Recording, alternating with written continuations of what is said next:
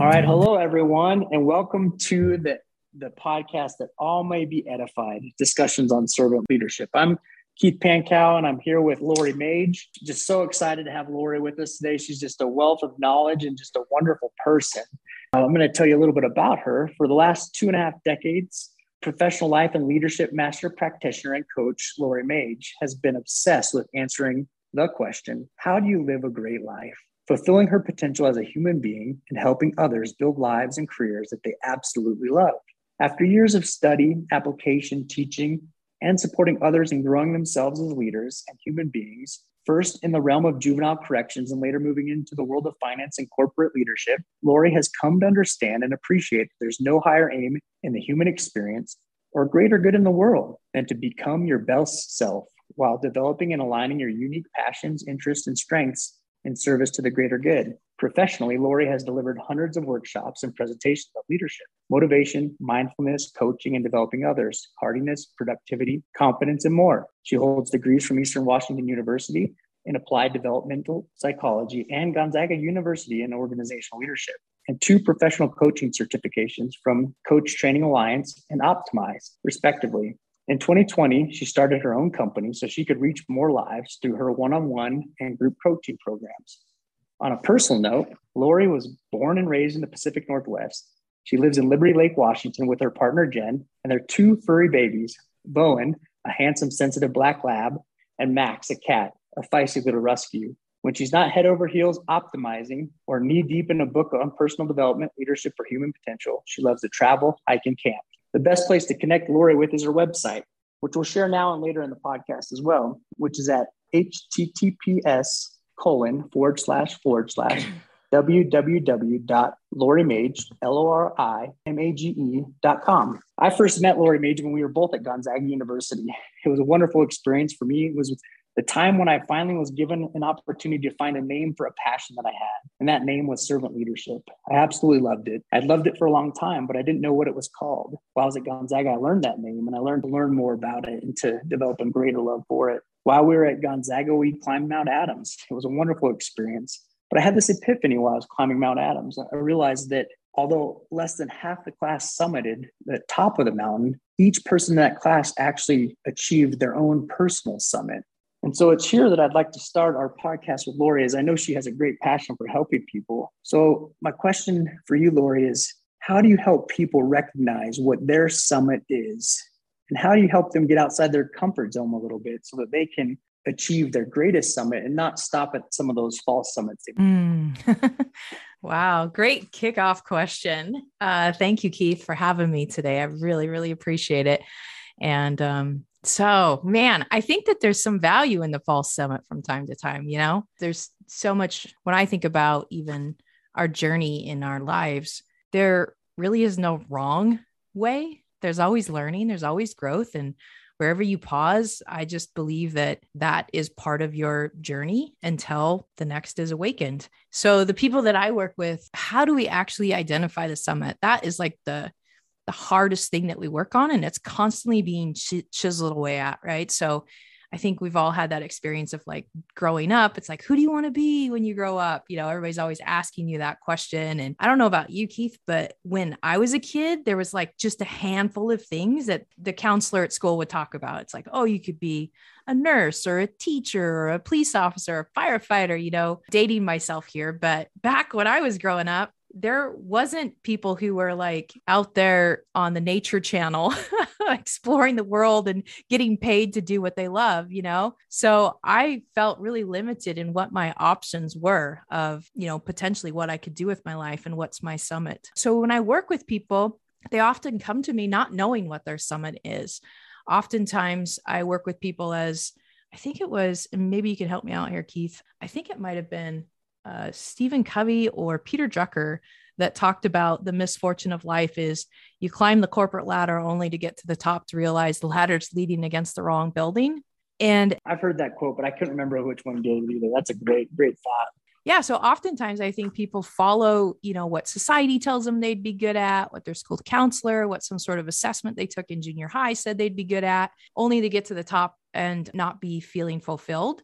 and definitely not utilizing all of their talents and strengths. So when I work with people, we explore, what are some untapped potential that they're not utilizing right now? What do they love to do that they haven't told anyone about? What's something, I just ask a lot of questions in an environment that we're just doing mental experiments, really. We're co-creating this little space that we can talk about these ideas, really just to, uncover what may have been covered up younger in their earlier years, kind of like the ogre in Shrek, all these layers. We're peeling back the layers to get back to their authentic truth of who they are and discovering what they want and what they're here to do. And sometimes that leads to false summits. And sometimes that also leads to something even more painful, I think, at times, which is what I learned from Stephen Pressfield. He talks about having a shadow calling, and that can be absolutely painful as well, because you feel like it's right, but really it's just off course enough that it's still satisfying. And that's almost always the hardest path to leave, is because you're probably getting paid well. You're probably good at it. It's probably serving a higher need, a higher purpose. And yet it's not quite it. And that's more of a shadow calling that is I think probably similar to what you were talking about, Keith, there of the false summit. It's oh man, getting unstuck from that and potentially leaving the safety of a career, leaving the safety of a certain income and comfort that you've had before, the certain prestige of a particular title, to go do what you now realize is your true calling. Yeah, that's a great thought, Lori. I just love it. I love that connection to a shadow calling and a false summit. I think, that's a strong connection. I remember standing at the false summit on Mount Adams, just woefully exhausted, and having that realization set in that you weren't actually at the top of the mountain. And at first it can be debilitating, but then when you get going again, and I remember getting to that actual summit and it felt so marvelous and just pure joy. And I think a Facebook group that we tagged a ton of photos in was called The Greatest Trip Ever. And it was really not necessarily the climb that was so great. It was overcoming that false summit to the real summit. So I think, as you look at developing others, how do you help people recognize that they might have a shadow calling or be at that false summit so they can expand their horizons a little more? Yeah. They usually know. That's the thing, is they usually know when they've hit it. There's some sort of emptiness that's kind of there. It's you. I just made you think of the false summit when we were up there, Keith. Did you know that was coming? Dr. Popa, he talked about it a little bit, but I did not anticipate it to feel the way it felt. And I didn't expect it to be what it was at all. Yeah, it was, I knew it was coming too. I mean, I helped organize the climb and the class and everything, and I had never climbed it before, but it was so much longer than I thought. And not only was it a false summit, but it was downhill. We got to this point and then we had to not only walk across a flat surface, but there was a downhill part to it of stuff we just got up against. And then we had to climb again, which it was even steeper. So yeah, that false summit was really, at the moment, almost felt debilitating. Like you said, it's oh man, we just got to this and we'd already lost half our classmates, right? Yep. That's so perfect. I forgot that we went down afterwards to go back up. And what a great metaphor for these shadow callings, right? Sometimes we have to take some steps backward to start to climb again, right? Yeah. And have you read The Second Mountain yet? No, not yet. No, I'm gonna have to look that up. So this is a perfect analogy of the mountain that we're talking about here, is that I think it's David Brooks that wrote the book, The Second Mountain. And basically he says we go through our first life summiting this one mountain, the first mountain. And the first mountain is all about what he calls resume virtues. It's having the title, the certain letters after your name, a certain income, doing what society tells you is going to make you happy and flourish and all of this stuff. And you get to the top of the mountain and you realize, oh, this is not as fulfilling as I thought it would be. And off in the distance, you see the second mountain. And in order to go to that second peak, you don't just instantly jump over to that second peak. You literally have to go back down that mountain and start the climb from the very bottom again to get to the second peak. And the second peak is what he calls virtues. That's your virtue resume. I can't remember the exact term he used for it, but it's actually living a life of virtue. And I would align it with servant leadership, that you're contributing to life in a meaningful way, by expressing yourself authentically, truly following your passions, your interests, your deepest desires, your skills, and contributing to the world in a way that feels meaningful and powerful to you. That's the second mountain. It has to do with virtue. I just love that. And I love the connection to servant leadership. I love, especially, when we were talking a little bit before we started this podcast, I was talking a little bit about the privilege it is to be a leader. And especially when you're focusing on servant leadership, it's a great privilege to have the lives of others within your responsibility to influence those. And what a wonderful opportunity is to help people get over that first mountain a little sooner so they can start on that second mountain and become servant leaders themselves. Yeah, because it's scary. You get to the top, you've had a certain level of accomplishment, but you're looking at that great distance and the gap between where you are and where you could be. And it's absolutely terrifying. And you question, like, can I really do it? And you think you're a little crazy, and the people around you think you're a little crazy. So it takes a tremendous amount of courage to go back down the hill, the hill you just came up, to venture off into a new one that has unexpected, of course, obstacles and difficulties and challenges that come up along the way. So that is part of the joy of whether I think coaching and leading others is one and the same, and it is servant leadership. It's about helping people be and become their best selves. It's about helping them flourish and bring their talents and skills in a way that is useful and meaningful and contributes to the higher good. So as leaders, servant leaders, as coaches of others, which is myself, as teachers of others, it really truly is supporting them. I like to call it autonomous support. It's their choice, but I'm here as they make these decisions, zigging and zagging up and down the mountains to reach that higher potential. I just love that. This is going to give me something to think about for quite some time. And I always appreciate conversations like this, and especially with you. I want to talk a little bit more about your business. It's called Happy My Soul, correct? Yes. Yeah. I just love that name. First, how did you come up with that name? Yeah. That's the ultimate goal in life, I believe, is, in my terms, to happy your soul. So what that is, if you're familiar with positive psychology and Martin Seligman and his work around virtues and actions and authentic happiness, that to live a good life, a life as he calls happiness, at first he called it authentic happiness, now he calls it flourishing. And he says the ultimate goal in life is what the Greeks called eudaimonia. And eudaimonia has to do with the good soul. And the idea is that when you live a life of moral excellence, where you're living the virtuous mean of courage, you're not rash and you're not cowardly, but you're in the virtuous mean, that you're practicing self-mastery and courage and love and curiosity, and you're modeling these types of virtues, that it feels good to your soul. And that is the essence of the Greek word eudaimonia, is it feels good to your soul. And the Greeks also called it arete. I think that the Stoics called it arete, which is living with personal excellence, which is basically what positive psychology has found today, that the human who flourishes is the one that feels that deep satisfaction of the soul. And that comes via practicing virtue. And so when I think about my business, it's Happy My Soul, because that's the ultimate goal. I'm trying to help people feel that deep sense of eudaimonia, to feel the good soul, where your inner soul is happy with your behavior that you're exercising in the world. You're demonstrating personal excellence, and it just feels good. It's hard. It's hard to live with personal excellence. It's hard to live with arete, expressing the highest version of yourself, and it feels good.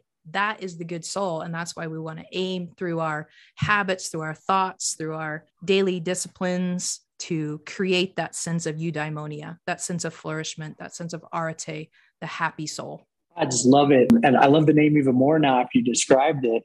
Man, that's just such a wonderful thought. And I really appreciate that you connected living this life of virtue to sometimes having challenges and hard things, because oftentimes some of the things that are best for us they're not easy, right? It's getting over that false summit, moving on to that second mountain. Those are hard things to do, to feel that. So I really appreciate that connection was made there. Yeah, I was going to add that I think it directly relates to servant leadership too. I think one of the challenges that people, when they think about servant leadership, is that being helpful to others and serving others in kind of this like really kind of meek, quiet, kind of just easygoing, kind of there as a supportive role. But for me, servant leadership is often doing the thing that may not be the most popular thing. When I'm coaching others, I think the difference between a really, really great coach and a coach that's subpar is that the great coach is practicing servant leadership. They're going to ask questions that make the person uncomfortable, that they're going to ask questions and they're going to probe and challenge their client because they love them, because they see the potential in them. They are not aiming for what would be called people pleasing, right? That I just want to be liked and I'm going to encourage you. I'm going to tell you, rah, rah, good job. You can do this. But I'm actually going to truly serve them by asking questions that make them uncomfortable and putting situations up in front of them to have a mental experience that makes them uncomfortable. It's not uncommon for people that I work with that I'll say something to them and they'll respond back, I hate you and I love you. That's a good response to get when you're pushing someone. I agree. That's a great phrase to receive as a servant leader. I love the thought that Robert Greenleaf gave when he asked these questions. How do you help people become healthier, wiser, freer, more autonomous, more likely themselves to become servant leaders? I think that's important, right? Like we can say we're being servant leader, and oftentimes there's these misconceptions, as you mentioned, about it. But proof is in the pudding, as they say, right? What do these people then go on to do after you're done coaching them? It shows how you've impacted their lives. Mm-hmm. Definitely. Well, I just love these thoughts. Now, I have a couple more questions I want to ask you before we start to wrap up here. What are some thoughts or resources that you would recommend to someone who's trying to become a more well-rounded servant leader? Because we went to Gonzaga and they specialize in servant leadership, we've both read the Robert Greenleaf material. We've done all that. And I found this stuff good. And I definitely was fired up about servant leadership. And what I found later in my career working, especially as a leader development manager inside of an organization here in the Pacific Northwest, those were kind of hard for people sometimes to grasp. And so what I have found to be helpful actually is a book called The Leadership Challenge, which we also read at Gonzaga. It was a huge resource by Kuznets and Posner. But the Leadership Challenge really puts things, I think, in actionable, practical terms. And I just absolutely love that book. And I think that one of the reasons I love it is because one is they say the secret sauce to leadership is love. They actually say the secret to leadership is love in the book. And I think that embodies the idea of, what is servant leadership? It's love. And they begin by saying the very, very first principle in the book is to model the way. And I think that is the essence of servant leadership too. Earlier, you were talking about how Robert Greenleaf said that, how do you help people become healthier, wiser, freer, more autonomous, more likely themselves to become servant leaders? And I think it starts with us modeling the way. How are you becoming healthier? What are you doing to become wiser? What are you doing to become freer and more autonomous in your own life? And that goes back to the Leadership Challenge. Now it connects it back. You got to model the way. It starts with that. How credible are you? If you're not demonstrating health and wisdom and freedom and autonomy, it makes it really, really difficult to have a positive impact on others if you're not credible. So I think the Leadership Challenge is an awesome resource. Also might be surprising. One of my favorites I highly recommend to everybody is Extreme Ownership. It's by Jocko Willing, which is a retired Navy SEAL. Fantastic book. And another one that I absolutely love is Lead Yourself First. And what I love about that is that it talks about solitude and the power of solitude. And there's just oftentimes, more often than not, when I'm working with leaders inside of organizations, they already know the answer. They just haven't slowed down enough to create the space to have that conversation with themselves. They have so much wisdom. Even you listening, you've probably experienced it yourself, Keith, that you know the answer if you just create the space to think through it. And so Lead Yourself First really is about developing moral courage through solitude. And it's just a fantastic resource for that. Yeah, I just love that thought. And I was going to leave my parting challenge to the listeners till the end, but I think I'm going to throw it in right there. So I think that's a great segue to the challenge for all of you listening, is to really sit down, find some space. As Lori said, create your space that you can think about the leadership that you model. That's the first step to becoming a servant leader, is understanding how you lead and who you are. And I remember in our Gonzaga program, I love all those books that Lori referenced also. So I'll give a second recommendation to those. But we watched the movie Invictus as part of our servant leadership curriculum. And it was interesting to watch the movie about a rugby team under the vision of servant leadership. And there was a quote that Morgan Freeman's character, who's playing Nelson Mandela, when he's asking the rugby team captain for South Africa, who was played by Matt Damon's character, telling him that the country needs a unifying effort.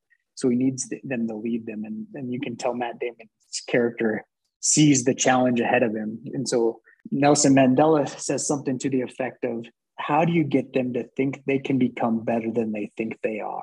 That is the challenge. And I think the first step of that is, how do we get ourselves to become better than we think we are? And then, as Lori referenced, how do you see those around you? Do you see them as they are, or do you see them as better than they are? And I think those implications will drive our leadership. Well said. Oh, man. Any parting thoughts before we wrap up here, Lori?